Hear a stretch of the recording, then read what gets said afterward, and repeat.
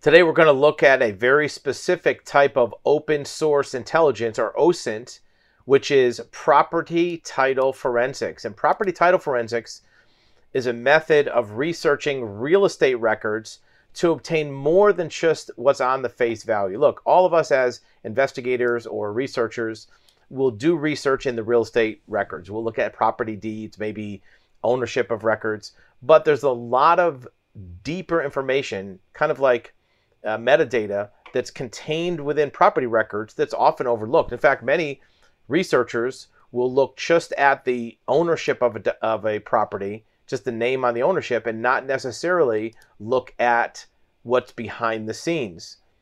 Some people even will just look at the tax assessor and not the deed recorder. You're missing a lot of information. So what comes from property title forensics? Well, there's invisible patterns of activity that can be discovered, and there's also unconcealable information.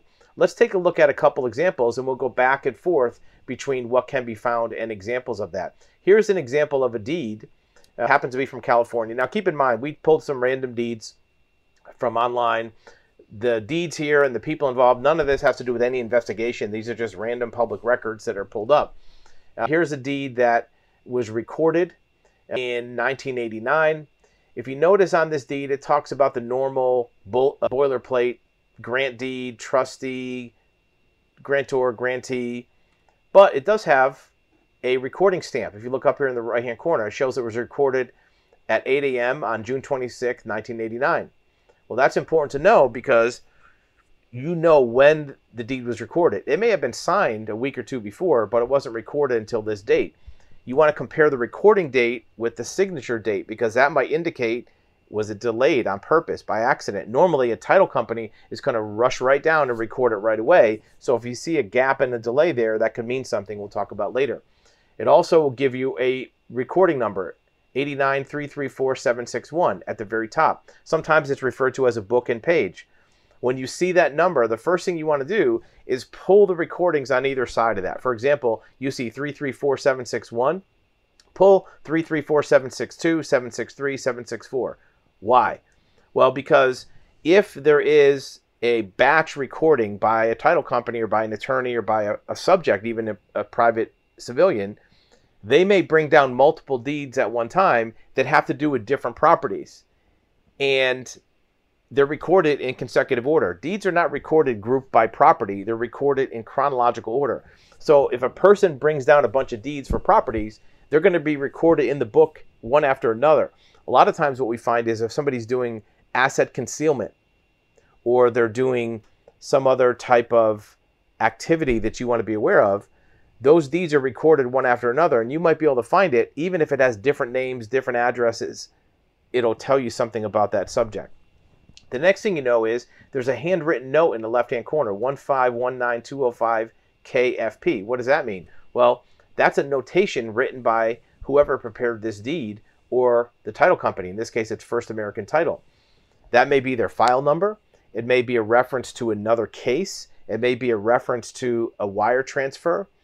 So you want to make a note of that and see if that shows up somewhere else and do some searching for that. What are the types of information that can come from title forensics? Well, first and foremost is financial information. Obviously, what we're looking for with deeds or with any type of asset search is financial information. Where does that come from? That comes from a closing statement, a settlement statement. When a deed like this has been prepared, it's part of a settlement or closing on a property. That closing has a form called a HUD-1 or a RESPA form, which has all the ins and outs of money, all the money paid in, all the money paid out, the wire transfers, the mortgages, the down payments, commissions, insurance. And that settlement statement is not recorded in the land records, but it's recorded by the person that is the return to block. So once a deed is recorded, the county will then take the recorded original and send it back to a party designated in the return to block. That person here is a trustee, Norman F. Starkey trustee, Sunset Boulevard in Hollywood. That person will have more information about this closing. If it's a title company, they'll have a settlement statement. Now, there's nothing that requires them to disclose the settlement statement, but there's also technically no law that says they can't. So one of the things you can do is contact that party to get a settlement statement. Again, here you have a book and page 845, 534. You want to pull 535, 536, and also 529, 530, and so on. What are the other things you're going to look at? Well, look down here. You have some signatures. You have the signature of the seller, the grantor, but you also have signatures of a notary. Almost every real estate jurisdiction requires that documents recorded in the land records have to be notarized. In many cases, they also need a witness signature or two. You want to look at those names. You want to find out the notary. Here is, looks like Terry Evanson, and there's no witnesses on this document, but it may be on the next page. You want to note those and the date that it was notarized, because you want to make sure that the person actually notarized it, and you want to look and see if they notarized other things for this subject. If you see the same notary on a document, this one's from 1986, and then also you see the same person, William Daniels, sold a property in 2005, if the same notary signed it, then it's not somebody who was just sitting around the title office that was a notary. It's somebody who works for that person or is associated with that person. So you want to verify maybe who their identity is, and also make sure the notary stamp is valid. Make sure the date of expiration is before or after the date of notary. Here's another good example. Notice this one. This one was signed October 18th, 1986. It wasn't recorded until November 25th. More than a month later, it was recorded. Why did it take that long to get recorded? You also have some checkoffs here. You notice that there's checks next to each of the important things. APN number, the rescind to block. Those are usually done by the office that recorded this to make sure that all the important details are done. Let's look at another one. Here's a warranty deed. Notice again, check marks. This is a different county altogether, and they checked all the important things on the document to make sure that they're there. You have some handwritten notes here. Again, could be a file number, right? Franklin Mills title. That's who has the closing statement. They have all the financial information. You have a signature of the recorder. You have signature of the grantee or grantor. You have a parcel number. You have the mailing address, P.O. Box 660694. You notice that's handwritten. You want to look at that address to see what it also traces back to.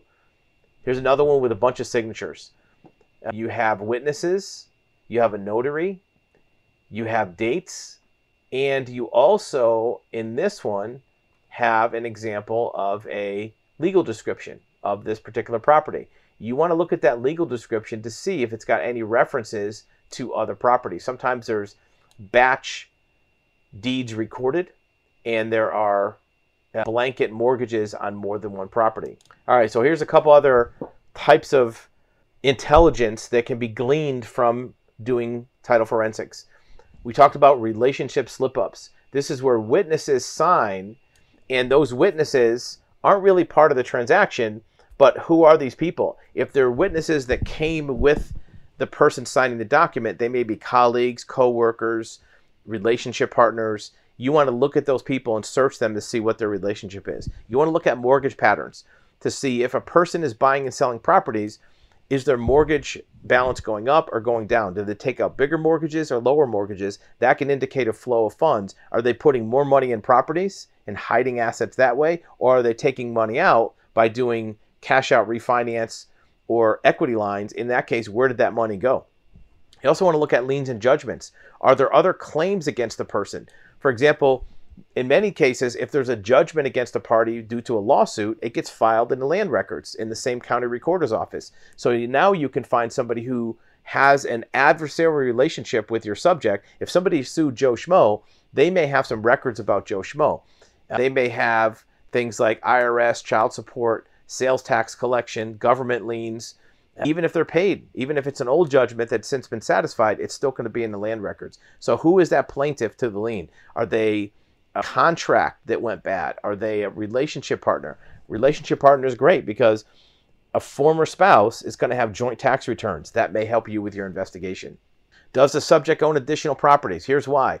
If you see that a subject has other properties that they've owned, even if they've since been sold, Who did they sell them to? And is it a fraudulent conveyance? Did they really still control that property? Was it a quitclaim deed with a $10 consideration? Who's paying the taxes on that other property? Are they still paying the taxes? Who's the insurance under, right? You want to make sure you're eliminating any possible other third-party claims against your subject to make sure they're not hiding assets under somebody else's name. Property conveyance. Has the subject property been transferred? Has it been flipped over and over and over?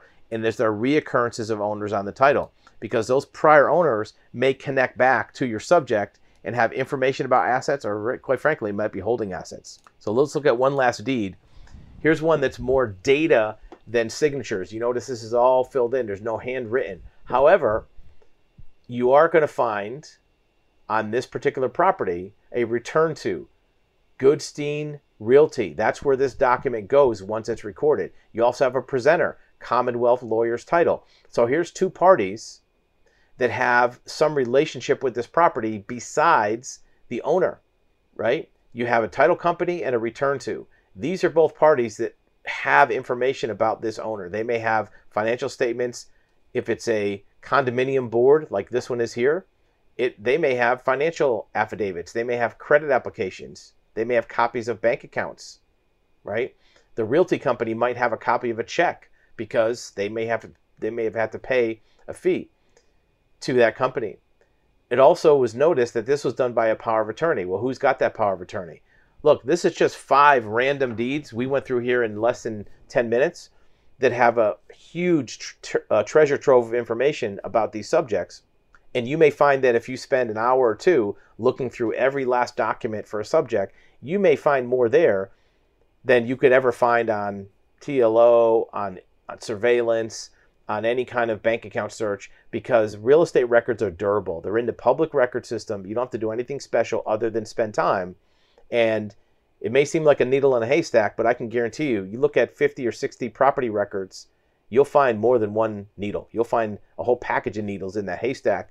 And once you connect them all together and matrix them, you'll find a very clear picture of your subject, their assets, or their activities.